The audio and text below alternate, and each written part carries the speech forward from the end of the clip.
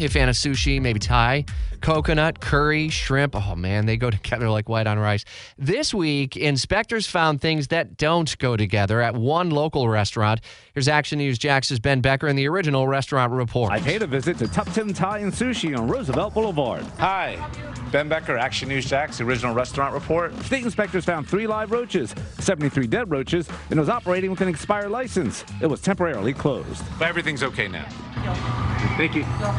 Elsewhere, Gilly's Kitchen on West Adams Street near Hogan Street was cited for operating with an expired license.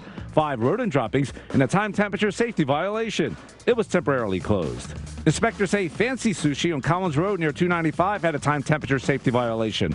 Raw food stored over ready-to-eat food, and an employee with no hair restraint engaged in food prep. My final stop, Eclipse Riverside on St. John's Avenue near Herschel Street. It was cited for operating with an expired license. A mold-like substance in an ice machine, and no soap provided at a hand-wash sink. And all of those restaurants did indeed pass follow-up inspections. You can watch the original restaurant report with Ben Becker tonight at 6 p.m. on Action News Jax. Without the ones like you, who work tirelessly to keep things running, everything would suddenly stop. Hospitals, factories, schools, and power plants, they all depend on you.